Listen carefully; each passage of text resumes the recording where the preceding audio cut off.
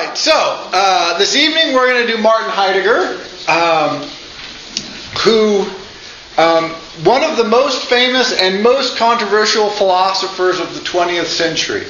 If Wittgenstein isn't the most influential philosopher of the 20th century, then it's almost certainly Heidegger. They're sort of tied, or close to being tied, for most important person. You'll understand why he is controversial as the lecture proceeds. A warning about Heidegger. Professional philosophers find Heidegger's writing opaque. So, he's sort of very difficult. My philosophy professor, when I was an undergraduate, one of them called his box turtle Heidegger.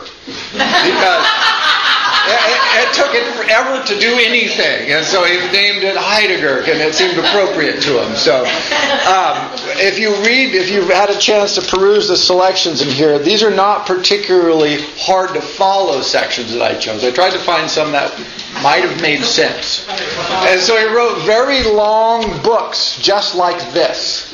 And it is probably easier to read Heidegger in translation because the translators are working to make him clearer than he was in the original, just true, than he was in the original German. In German, he's doing all kinds of word games and tricks that make him even more confusing.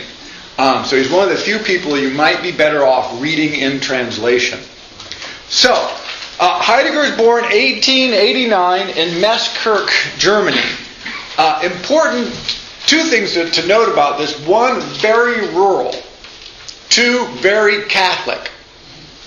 Important to think that Heidegger was born in, sort of 1704.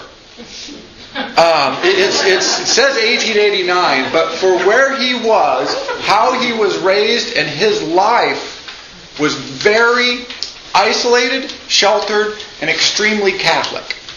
And in the sense of, it was just taken for granted. There's no controversy about religion, really. There was a little schism inside the Catholic Church when he was growing up, but sort of there's this inner Catholic feud. That was the big question. What flavor of Catholic were you going to be?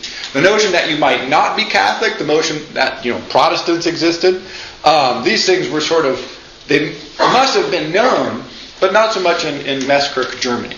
Right? They didn't really penetrate very far. He grew up actually in the church, literally in the church. His father worked for the church, and so they had what we would call a manse, sort of a house associated with the church itself. And so, he was indissoluble from this environment. And his entire life, he really never leaves it. It's one of the important things to note.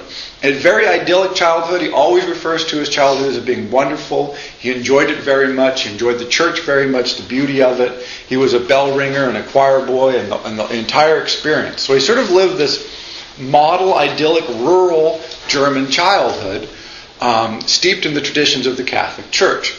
Well, as he grows up, he is obviously a bright young lad, and so, but not wealthy. They don't have money, per se. And so the church gives him a scholarship, first to sort of a private high school, the near equivalent of a private high school, and then to a Jesuit university. Well, Jesuit university, sort of a Jesuit part of a university.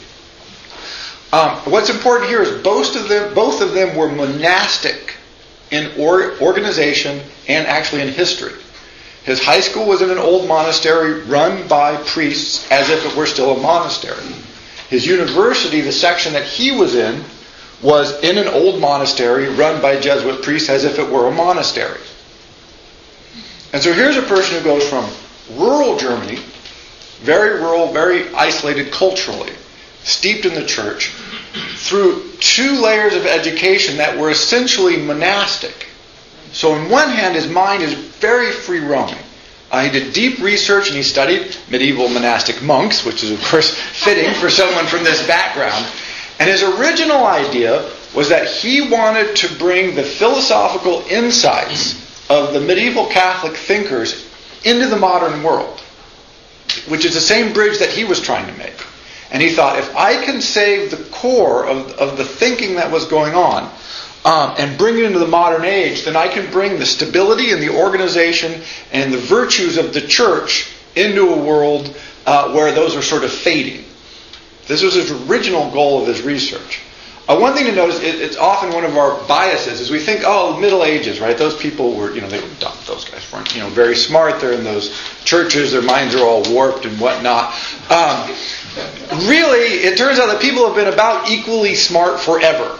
And the Catholic monks were doing some very fine research. They had a few problems, of course, that were going to limit the direction their thought could take, and certainly the thoughts that they could write down, whether they were thinking them or not.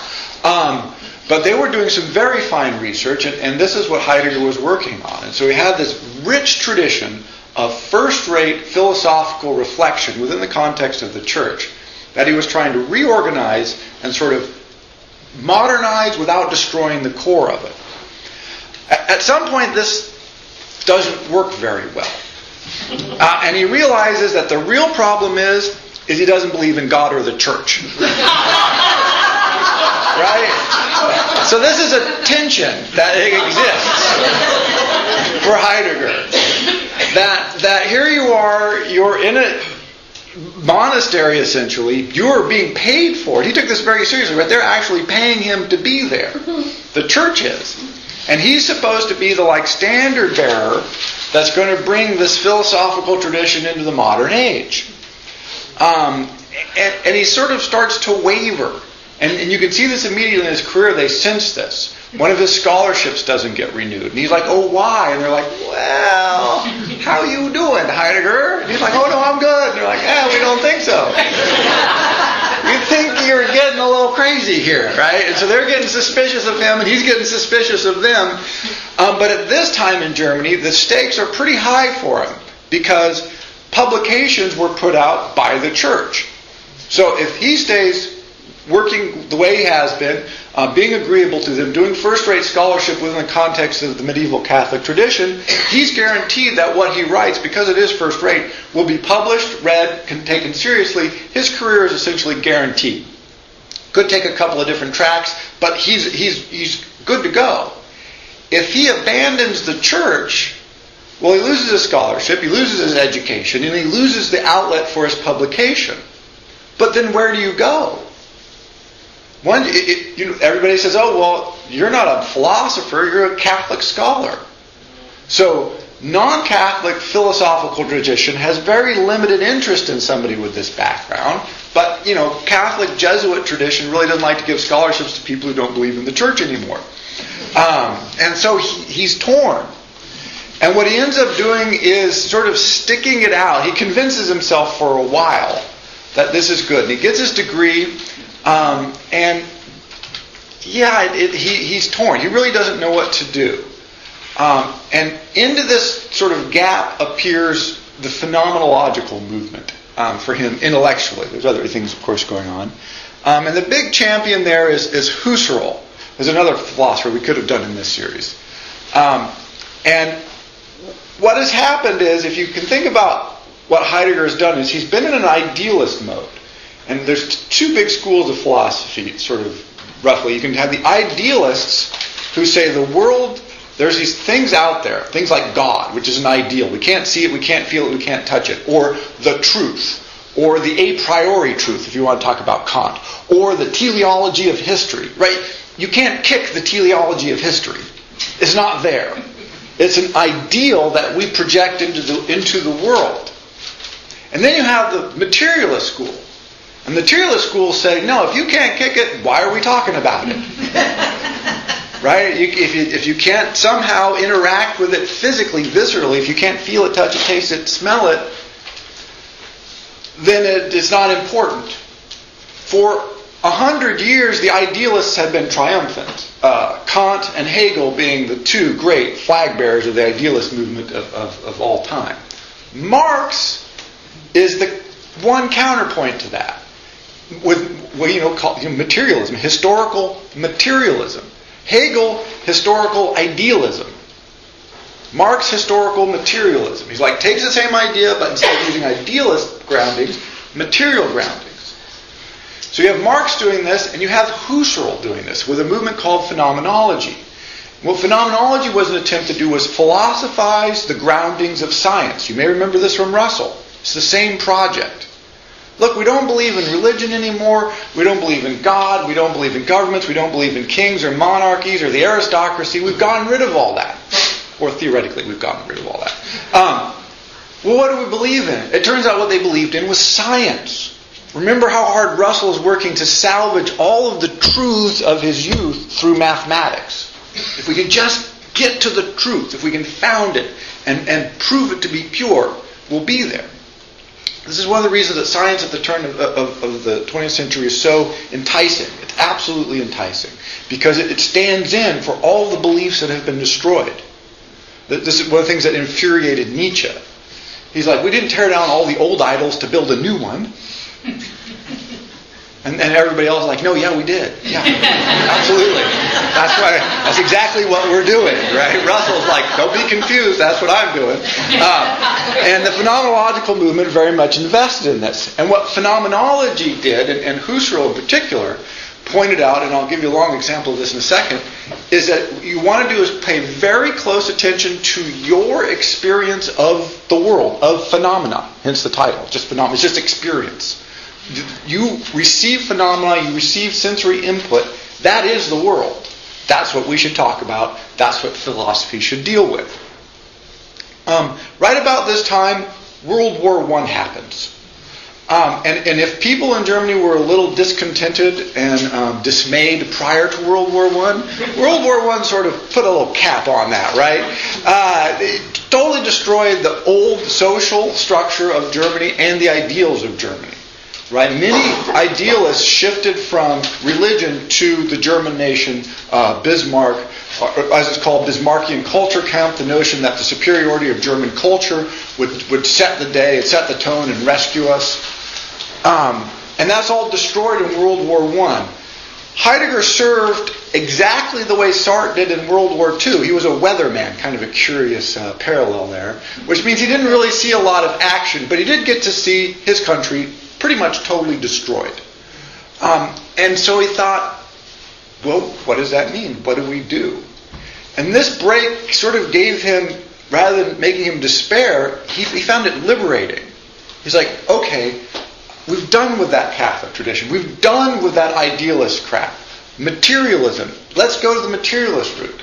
And so he becomes a very ardent follower, briefly, of Husserl, the founder of phenomenology. And Husserl sort of anoints him as his successor, the guy that's going to carry on the tradition of the phenomenological philosophical project. And this allows Heidegger to make the transition from Catholic scholar to respected philosopher, which is a big jump. So, here's what Husserl was arguing, and then I'll give you an example of what Heidegger did almost immediately after that. He broke with Husserl very quickly, and you'll see why. And this is from an actual example that Heidegger gives in a lecture, and it was the lecture where Husserl realized that Heidegger probably wasn't the guy he thought he was. So, the lectern. We see the lectern. But what is it we actually see? How do we experience it? Husserl said to figure that out, what we have to do is put ourselves in a special place where we watch ourselves experiencing things. He says normally we just experience crap. Stuff just happens. We take it in. It's warm. It's hot. It's light. It's cold. It jabs us. It tastes good. Who knows, right? Just things happen to us. We take it in, but we don't watch things happening to us. And so Husserl's big method was to say, no, we've got to try and stand outside of ourselves a little bit and focus on what actually happens when we see something like a lectern. So I want everybody to close your eyes. Close your eyes. Close your eyes. And then try and just clear your mind.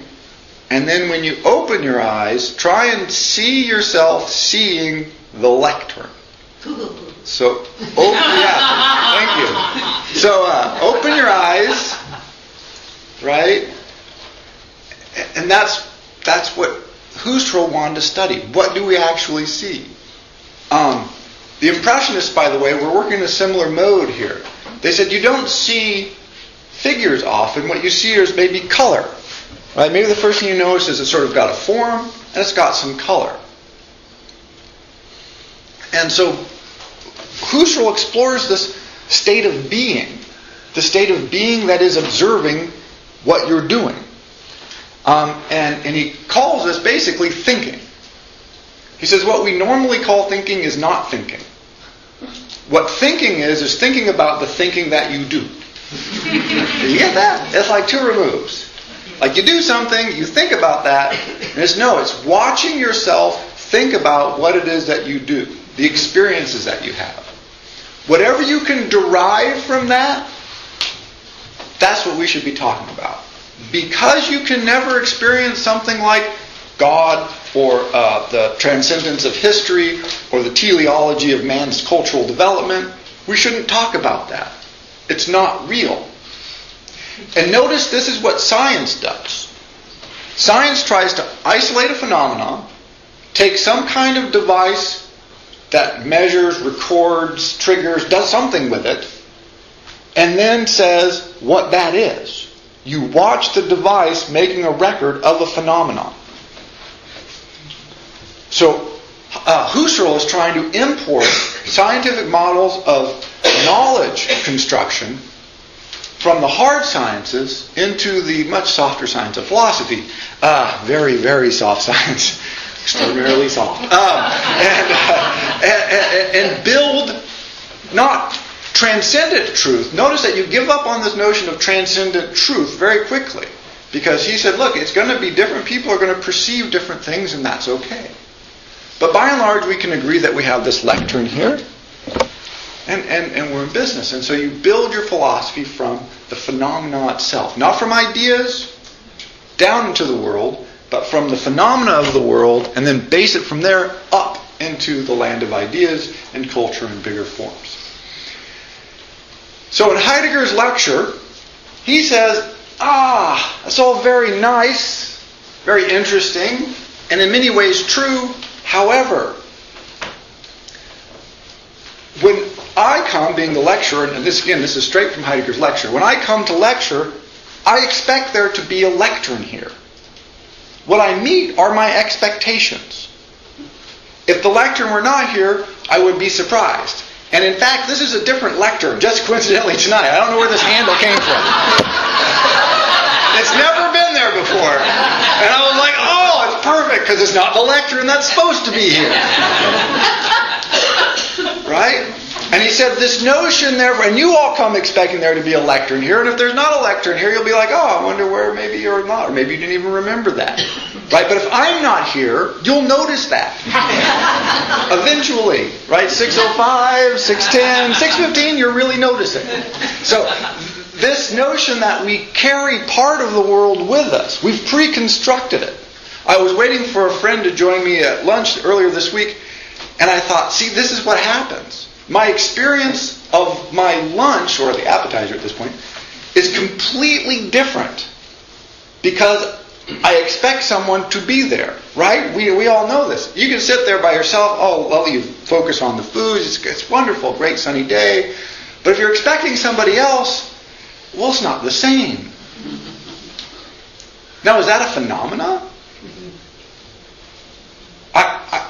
This is back to the question of there's not a rhinoceros in the room that Wittgenstein wanted to talk about. What the hell does that mean? There's not an imaginary object that you would not expect to be here anywhere in the room? What kind of statement is that? You can't make a positive statement like that, can you? And Heidegger said, it's tricky. It turns out that this is very tricky, getting in this position of figuring out, yes, we take in phenomena, but we don't just take in phenomena. And what he wants to do on one hand, and this is why it gets so confusing, is he says, one of our problems is we have this subject-object dichotomy that still exists in phenomenology and in the sciences and all over the place. Most particularly it exists in our language. I see the lectern. Notice, I can't hardly say that any other way. And Heidegger is saying, no, but that's not what happens. We just ran the experiment. We open our eyes, we see a form, we see color, we see shape, we see a collection of our expectations met or fulfilled, memories, projections towards the future, Maybe I'm hungry. I don't know why this guy's talking about the stupid lectern still. Right? And all of that happens simultaneously. It's not really possible to pull all those threads apart. It's not all phenomena. But it's certainly not I, over here, see, my eyes are doing this work, the lectern, which is this thing that is right there. Because really, strictly speaking, what the hell is a lectern? I mean, you can say, I see a wood box. That at least makes some sense because we have a definable material and a definable shape. I see a wood box that's used to lecture behind. Sort of makes more sense. But our language pre-constructs the world. It puts me in a position that allows me to pretend like I see the world in a very tight phenomenological way, when in fact we don't. It's not like that at all, really. And so the first thing Heidegger wants to do is change the way we use language. Right?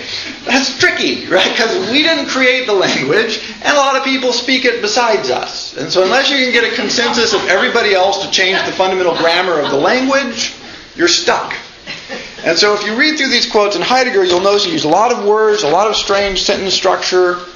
It's because he's trying to work against the illusion of the world that is created by language. And one of the primary forms of that illusion is this subject-object division. We have people doing grammar, right? What do you got? You got the subject of the sentence, you have the object.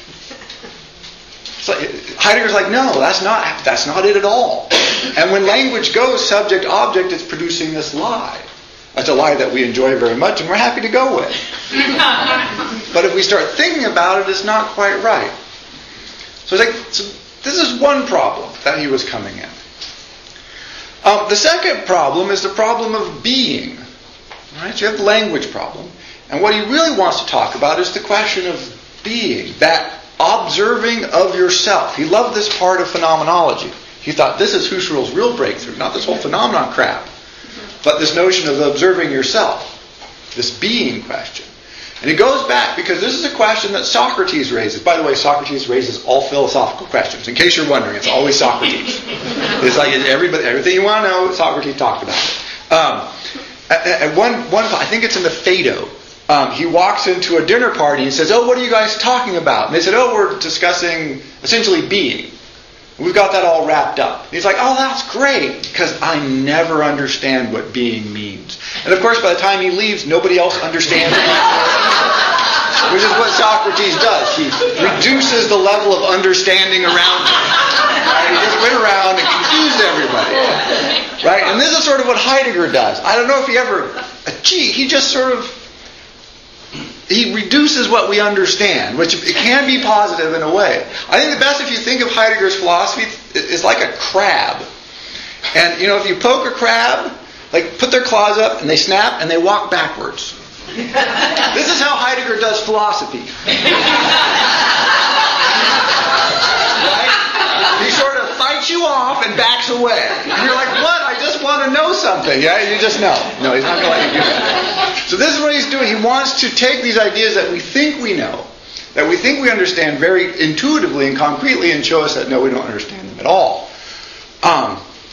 But still stick with this materialist foundation, because he's really broken with the idealist movement for the time. We'll see he has a bit of a slip coming up. So this brings out his big work, Being and Time. So if you want to write a philosophical work that covers the big stuff, write Being and Time. Right? Because that pretty much sums it up. And in this, he points out, I can't even begin to cover everything he points out in here. And what his work for the rest of his life was an elaboration of being and time. It's very clear. If you're going to read anything by Heidegger, read Being and Time, because it's all there. And what he does is unpack, explore, complicate, if you can believe that, elaborate the ideas that he presents originally in that book. It's really the central book for him. And he points out a couple of things. One, that when we ask what being is,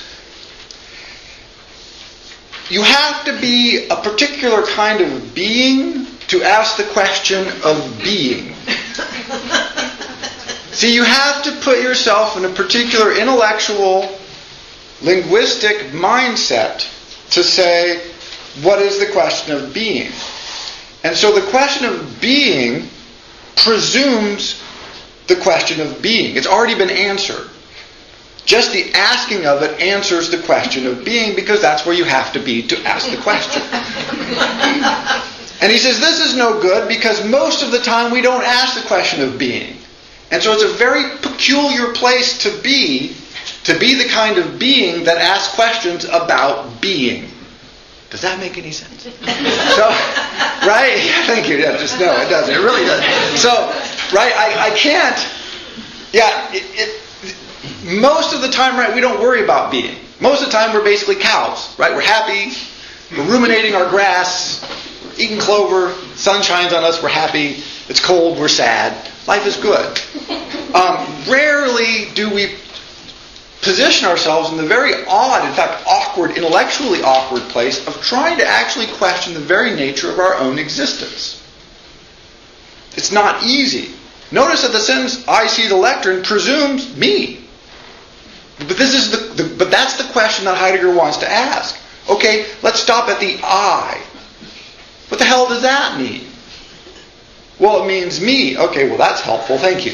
But if you look at the grammar of our language, and pretty much every language except Sanskrit, by the way, of every language, pretty much, all you end up is this series of I, me, us, myself, you, which is just, taking the same concept and pushing it around the table. You doesn't do any work with it.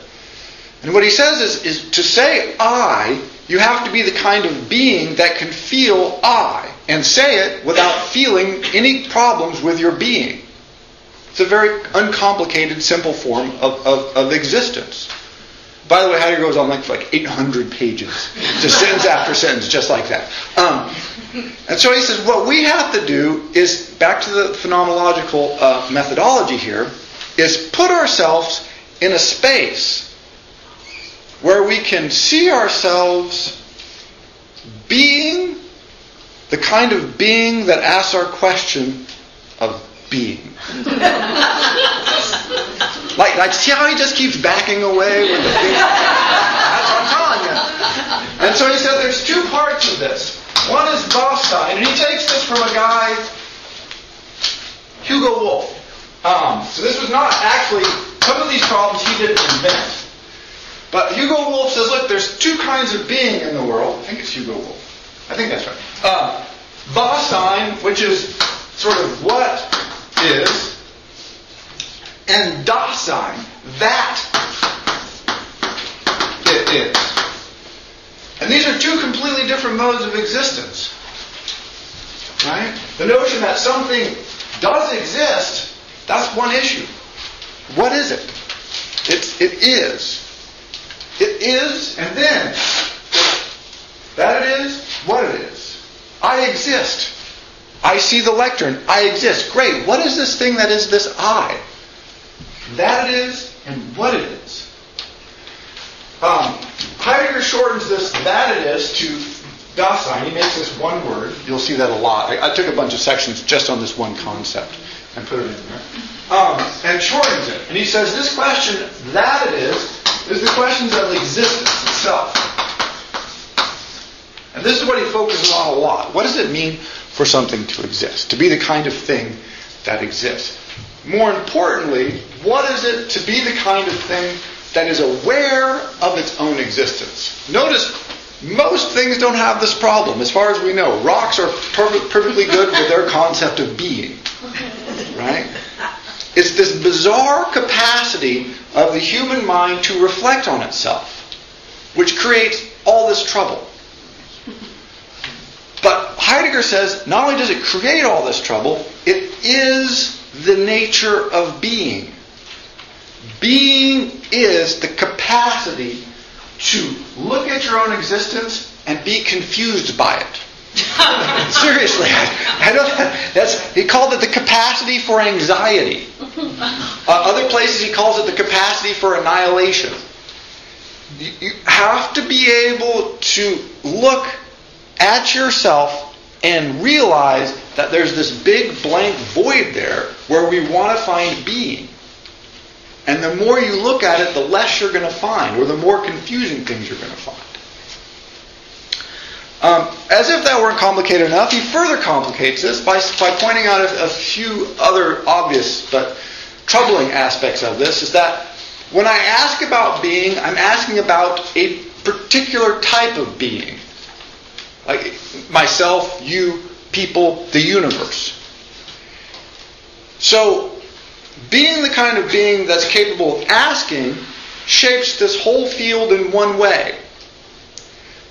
What you question shapes it in another way. So, just the way and the direction in which you ask the question sort of transforms the field of being that you are in fact looking at. You have to ask about the being of something, even if you're asking about the being of nothing, which he does do. I talk about difficult to follow passages. He does ask that, what about the being of nothing? But if you ask about the being of nothing, you've shaped the whole notion of your relationship to existence, or the watching of your relationship to existence, as being quite different from if you had asked about the nature of the being of a tree. Your mindset would be different, your expectations are different. And so part of this is just pointing out that we're already being. And so we can't get out of it, we can't get behind. There is no out, underneath, behind, escape from being. You have to be. And therefore when you question being, you're questioning an aspect of something that always already precedes you. And therefore you can't get basically a scientific grip on it. It's always inside of you, or inside of your system. You're always being in the world, or being with the world. Two distinctions that he makes, but probably won't go into. Alright, so it's confusing, but really the core of this is the notion, if you think about it and you try and monitor your own experiences of the world, you'll see very quickly that how we exist in the world is really not as cut and dried as you would think, particularly if you don't think about it. The more you reflect on it, the more confusing it becomes. For instance, again, why, if I'm at a table at a restaurant and everything is exactly the same, the idea that someone may be coming to join me completely transforms the experience. Right? Nothing physical has changed. This is where he parts very much. No phenomenological encounter. It's just exactly the same. But what I'm doing is I'm looking into the future, predicting a state of my existence, a type of being, or what it is in this case, a box line, and saying, I do not correlate with that type of being yet. And therefore, I'm either a little uneasy or dissatisfied or just expectant. And my mode of being, therefore, vacillates a lot, not just on external stimuli, but on my thinking about how I should be. Constantly reshapes our sense of being. And in the complicated feedback loops. But again, nothing phenomenologically has actually changed in that experience. So he wants to look at this very closely. Notice that also introduces a second aspect, being and time. Our being always takes place in time, Heidegger argues. What we're mostly doing, not always, but often, is this sort of future projection back on ourselves. We can't freeze ourselves and say, okay, I'm freezing myself now. It's impossible. Because we move. We're always moving in time. So he says the other aspect you need to complicate the already plenty complicated notion of being is the fact that it's always changing. It's the Heraclitus, you can't put your foot in the same river twice. Because the river is always flowing, transforming, being remolded by currents and eddies. And so what you're observing is not just being changed by the observation of it, by the expectation of your observations of it, but by the fact that time is passing as you observe it. Being and time. So this is his big book. Everybody's been waiting for this book. And it comes out and it's almost immediately recognized, pretty much immediately recognized by all the people who matter, which is 20 different philosophers in Germany, that this is a significant work. That this really is a major piece of philosophical thinking that is pushing the insights of phenomenology very far and raising a question that has been asked forever about being, about ontology, is the whole field of philosophy called ontology. And really, Heidegger is saying, well, you have the question of being, but I want to ask the question that's beneath the question of being. And this kind of blows philosophers away, and it makes his name pretty much instantly. He becomes a professor at the University of Freiburg. For a while, he's put up to be the professor of the University of Berlin, which is something like, we have no, it's the best possible thing you could do as a philosopher. To be even proposed for the University of Berlin that's the height. I mean, you would be having dinner with the Kaiser, with the nobility, with the wealthiest people. I mean, you would be sort of an intellectual star. We don't have any, I guess I can't think of any equivalent that we would have today, culturally speaking. But he gets the one at Freiburg, which is an excellent school, excellent choice. And it's about this time so the whole time this has been going on, Weimar Republic in Germany, which is the democratic republic that follows the collapse of World War I, has been itself collapsing. It's a wreck. It's a mess. It's every kind of problem. The economy, of course, the world economy is going downhill fast because of the Great Depression.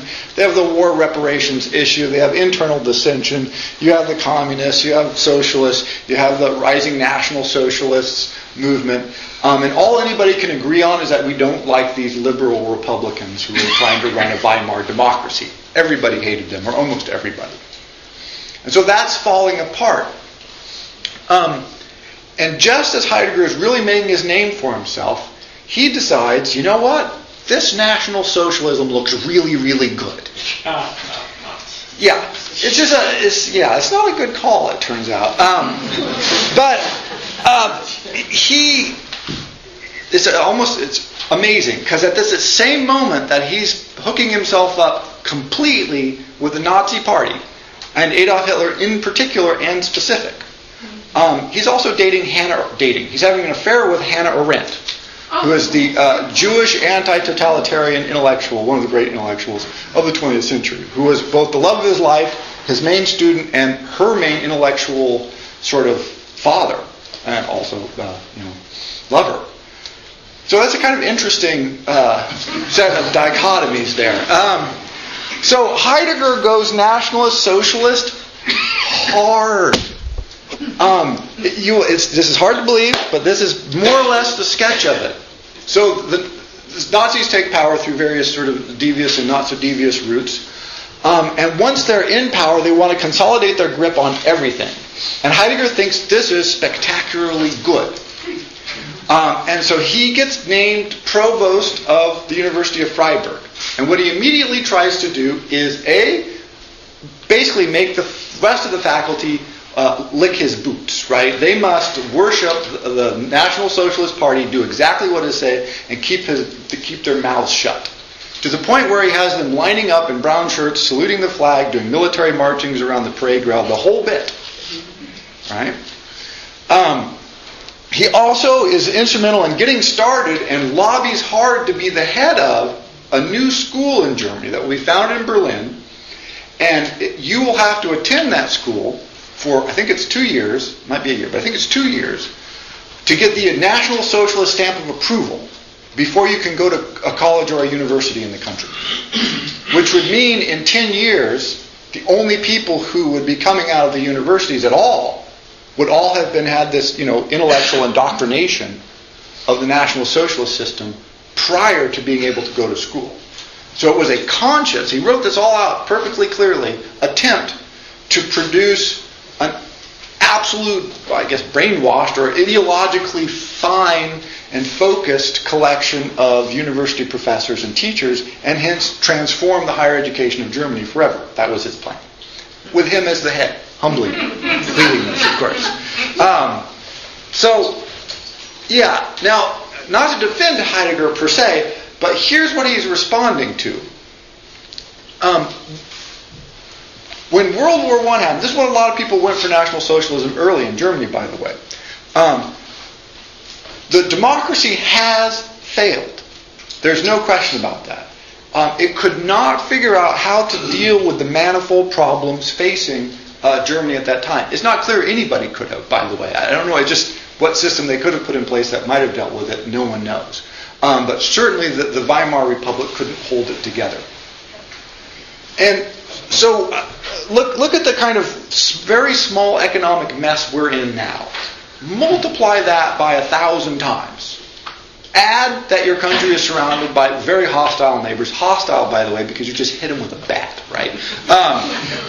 And you don't know what the future holds, and your government keeps collapsing over and over and over again. Right?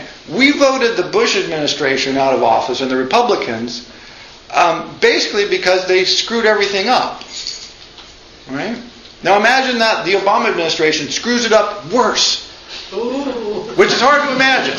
I mean, they'd have to get up a lot earlier than they are to screw it up worse. But imagine they'd pull that off. And then you vote in another administration, and things get worse. At what point do you say, you know what? This is not working. Voting people in, things get worse. Okay, we have another election, things get even worse. We have another election, things get really bad. So there's that aspect of it. The country really was collapsing. The other aspect of it is the desire. Even though he abandons the Catholic Church, that whole rural Germany scene, the desire for order and for belonging. Right? The problem with liberalism and liberal systems is everybody gets to do what they want. Which means that everybody gets to do what they want. Which means that nobody can say, you're doing the right thing, I'm doing the wrong thing, I'm doing the wrong thing, or the right thing, you're bad. Hey, it's all open. So where do you find meaning? Where do you find truth? Where do you find real values? And Heidegger said, look, you find real values in the community. It was the socialist part of the National Socialism he really loved. The communalism of it. If you could build a strong, intellectually vibrant community of shared values and principles, then we'd have a new future. Then we could launch the new world. And he thought Hitler was definitely the voice of that.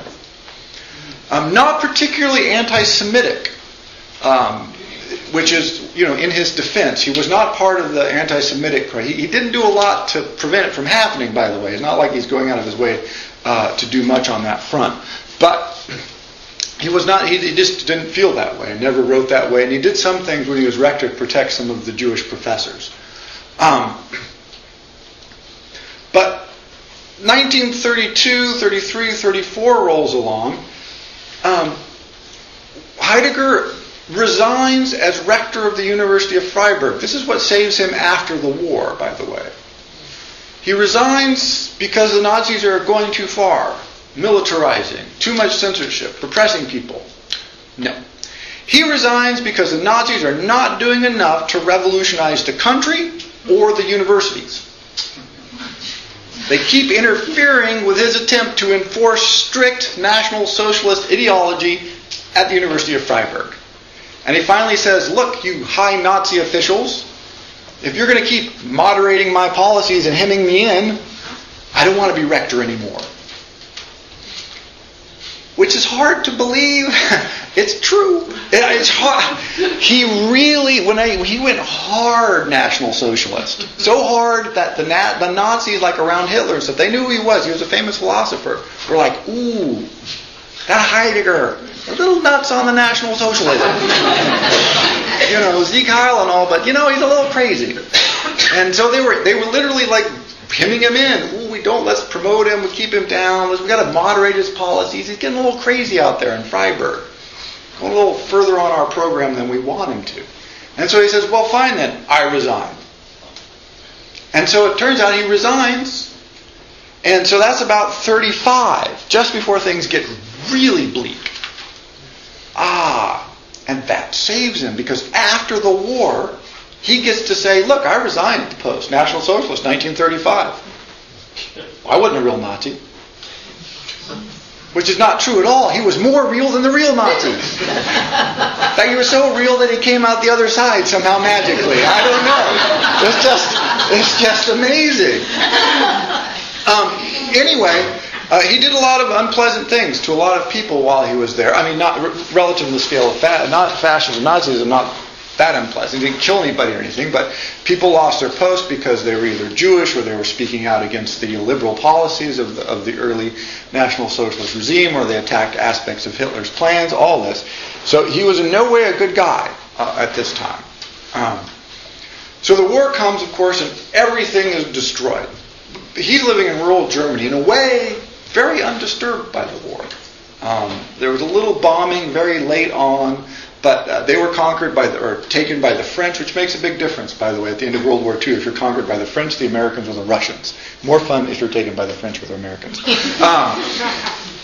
And so, but the whole time, he's still a famous worldwide philosopher within that realm. And so Germany would send him on philosophical conferences until very late, like 1939, 1940. He's going to conferences in England and in Italy, and other like neutral, like Spain, where philosophers still want to gather, but politics is making it difficult. But they let him leave the country repeatedly, and he carried the flag of National Socialism to all these conferences, and it really upset a lot of the other philosophers. They said, "Why are you being such an ideologue?" He's like, "Because Hitler's right." That's what he would say. Hitler is right. So the war unwinds, and the French basically want to imprison him. There's some negotiations, and he's just, for about 4 or 5 years, he can't teach anymore.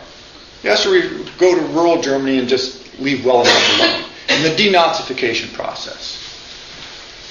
And then one of the amazing turns in history happens. So he's sort of persona non grata in Germany because all the intellectual class knows that this guy was a hardcore intellectual fascist. And they want nothing to do with him. But if you remember the Sartre lecture, just before the war, Sartre was in Germany studying Heidegger. Immediately after the war, Sartre publishes Being and Nothingness, notice the title, which makes him just hugely famous, as we discussed. More importantly, all of a sudden everybody's interested in Heidegger. So while he cannot teach in Germany because he's a fascist, he becomes famous in France. And attends lectures, gives interviews, his books are translated. He's more famous than he's ever been while being denazified in rural Germany. History is a funny thing. That's all I can say. He does a lot of lying at this time to try and protect himself. It's really not until the 1980s that the entire history of his involvement with the Nazi Party was worked out. That's how recent. He died in 76. And so a lot of these details were not known. But it is clear that Hannah Arendt, after the war, they become great friends again. They reconcile. And she goes right back to him.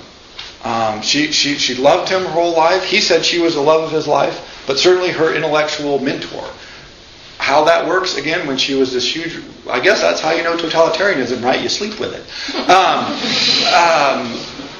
But what happens is, in Sartre's sort of reimagining of Heidegger's questions of being, you get the opposite of what Heidegger had done. Sartre imagines it as a liberatory understanding of being that puts the individual in the center. Heidegger had imagined it as a being that wants to be tied to the group to find identity.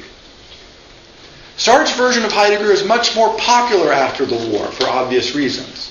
And this really allows Heidegger to rejuvenate himself. 4 or 5 years after the war, when you're a famous philosopher all over Europe except in your own country, what do? They give you your professorship back. Let bygones be bygones, right? He's our most famous living philosopher and he can't even teach in our country. And so everything sort of washes and he's back. into his chair at Freiburg, where he stayed for the rest of his life, teaching. Post-war, his work changes some, but not a lot. Two things to note. One is, because of Sartre, he becomes hugely influential in all kinds of fields. Again, if not Wittgenstein, then probably Heidegger, is the single most influential philosopher in the 20th century. And if you look at that list, you can see why.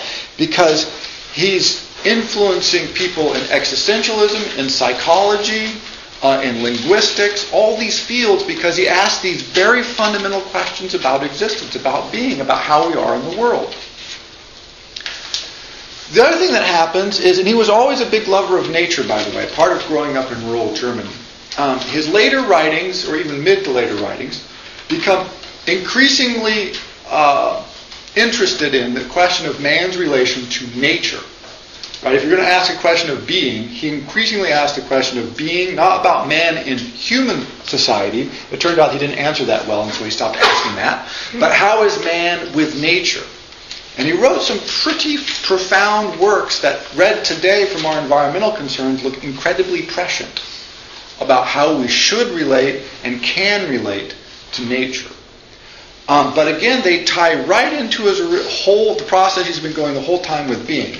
So I just to give you an idea of one of them. It's called "To Build is to Dwell," and he says, "What does it mean to live someplace? To live in the sense of dwell." Germany has a couple of different words for this. To wohnen in Germany means to be comfortable with, to be at peace in, to occupy in a communal, cozy, happy way. Wohnen even means like glad or happy occurrence.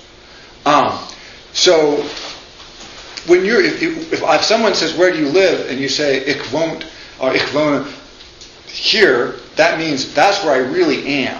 If you just happen to be staying in a hotel, you would never use the word wohnen. Right? So what he's asking is this question: what does it mean to dwell someplace? To really build, to be someplace? And he says, well, for a human being, it always involves a lot of different ways of being, not surprisingly. He immediately returns to that. He says, for instance, if you're a truck driver, you can probably dwell in your truck because you feel at peace there, you feel comfortable there. And he says, we usually think of dwelling as being in buildings, but notice we build bridges, but we generally don't think of dwelling there. And we build houses, but sometimes they aren't very good for living. And so he says, when we talk about living in the sense of dwelling, in the sense of occupying in a meaningful way, he says we're always invoking four aspects simultaneously. To mention any one of them is to mention all four of them. And this is again back to that being notion. There is no place where you can only get one aspect of being because they're always, all of them, already there. And so he says, to live someplace is to be on the earth. This seems obvious. But to be on the earth in the sense of to care for the earth. He says you can't dwell without caring. You can't dwell without sort of in the sense of like animal husbandry. Right? The notion of you are responsible. You must care. You must cultivate, but not in the cultivate sense of dominate, but cultivate in the sense of to care for and to care for in time, with an eye on the future. He says it also means to be under the sun, beneath the sky. He says it always has this notion of an awareness of space and of openness and of possibilities. He actually calls it divinities, although it's never clear what he means by that. I've never found a Heidegger scholar who has any idea what he means by divinities there. But it's this sort of this freedom of possibilities. And the examples they use are very, obvious, but in some ways telling. If you're working in your garden, you're cultivating the earth, you're dwelling there, but you look up. He says this is uniquely human, to look up, because we are beneath the sky. So we're on the earth, we're beneath the sky, and we're with our buildings. He says human beings are beings that build. The notion of a human being that doesn't build things, he says it's impossible. We are those things that build. And so the doing of the building is part of the dwelling. If we aren't messing around with stuff, rearranging things, fixing it up, taking it down, reordering it, restructuring it, redesigning it, then we're not existing. And so he says you have the so you're on the earth in the sense of cultivating it. You're with it. You must care for it. You're under the sky. That's where we are. You're in your building, or you're with your buildings, he actually says. We exist with them. And then you're with people. We are not alone. We're social beings. And he says, anytime you talk about a human living, you're already, always talking about building, cultivating, under the sky, and with other people. You can't invoke the human without mentioning all those things simultaneously. Those are all aspects necessary for a human being to exist, to be, to dwell on the earth. And he argues that what happens, the reason we can't find alone in peace, contentment, is because we mess all those things up. Our buildings are stupid. We don't cultivate, we destroy. Our communities don't function. Right? Our skies are beclouded and smogged. And he's writing this in the late 40s, early 50s. But what he's really doing is he's reinvoking his past from Messkirk, Germany.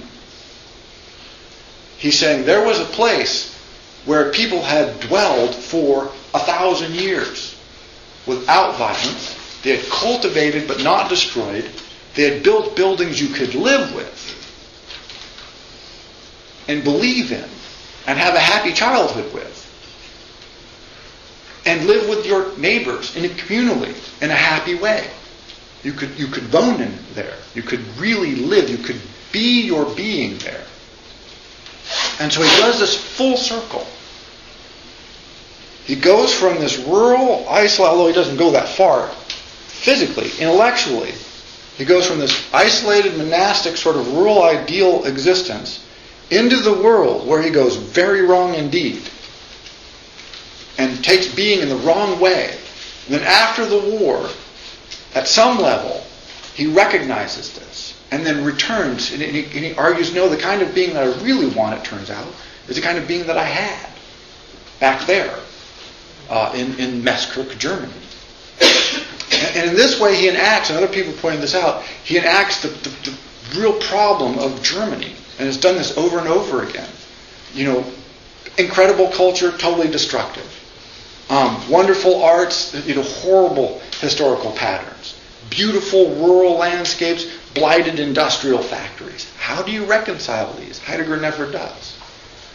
But what he does do for all of his problems is he raises the question of being to a central place from which it has never left. Since he asked the question, we are still asking the question, and every modern philosopher who's doing any kind of serious work at some level has to address it because it's so problematic.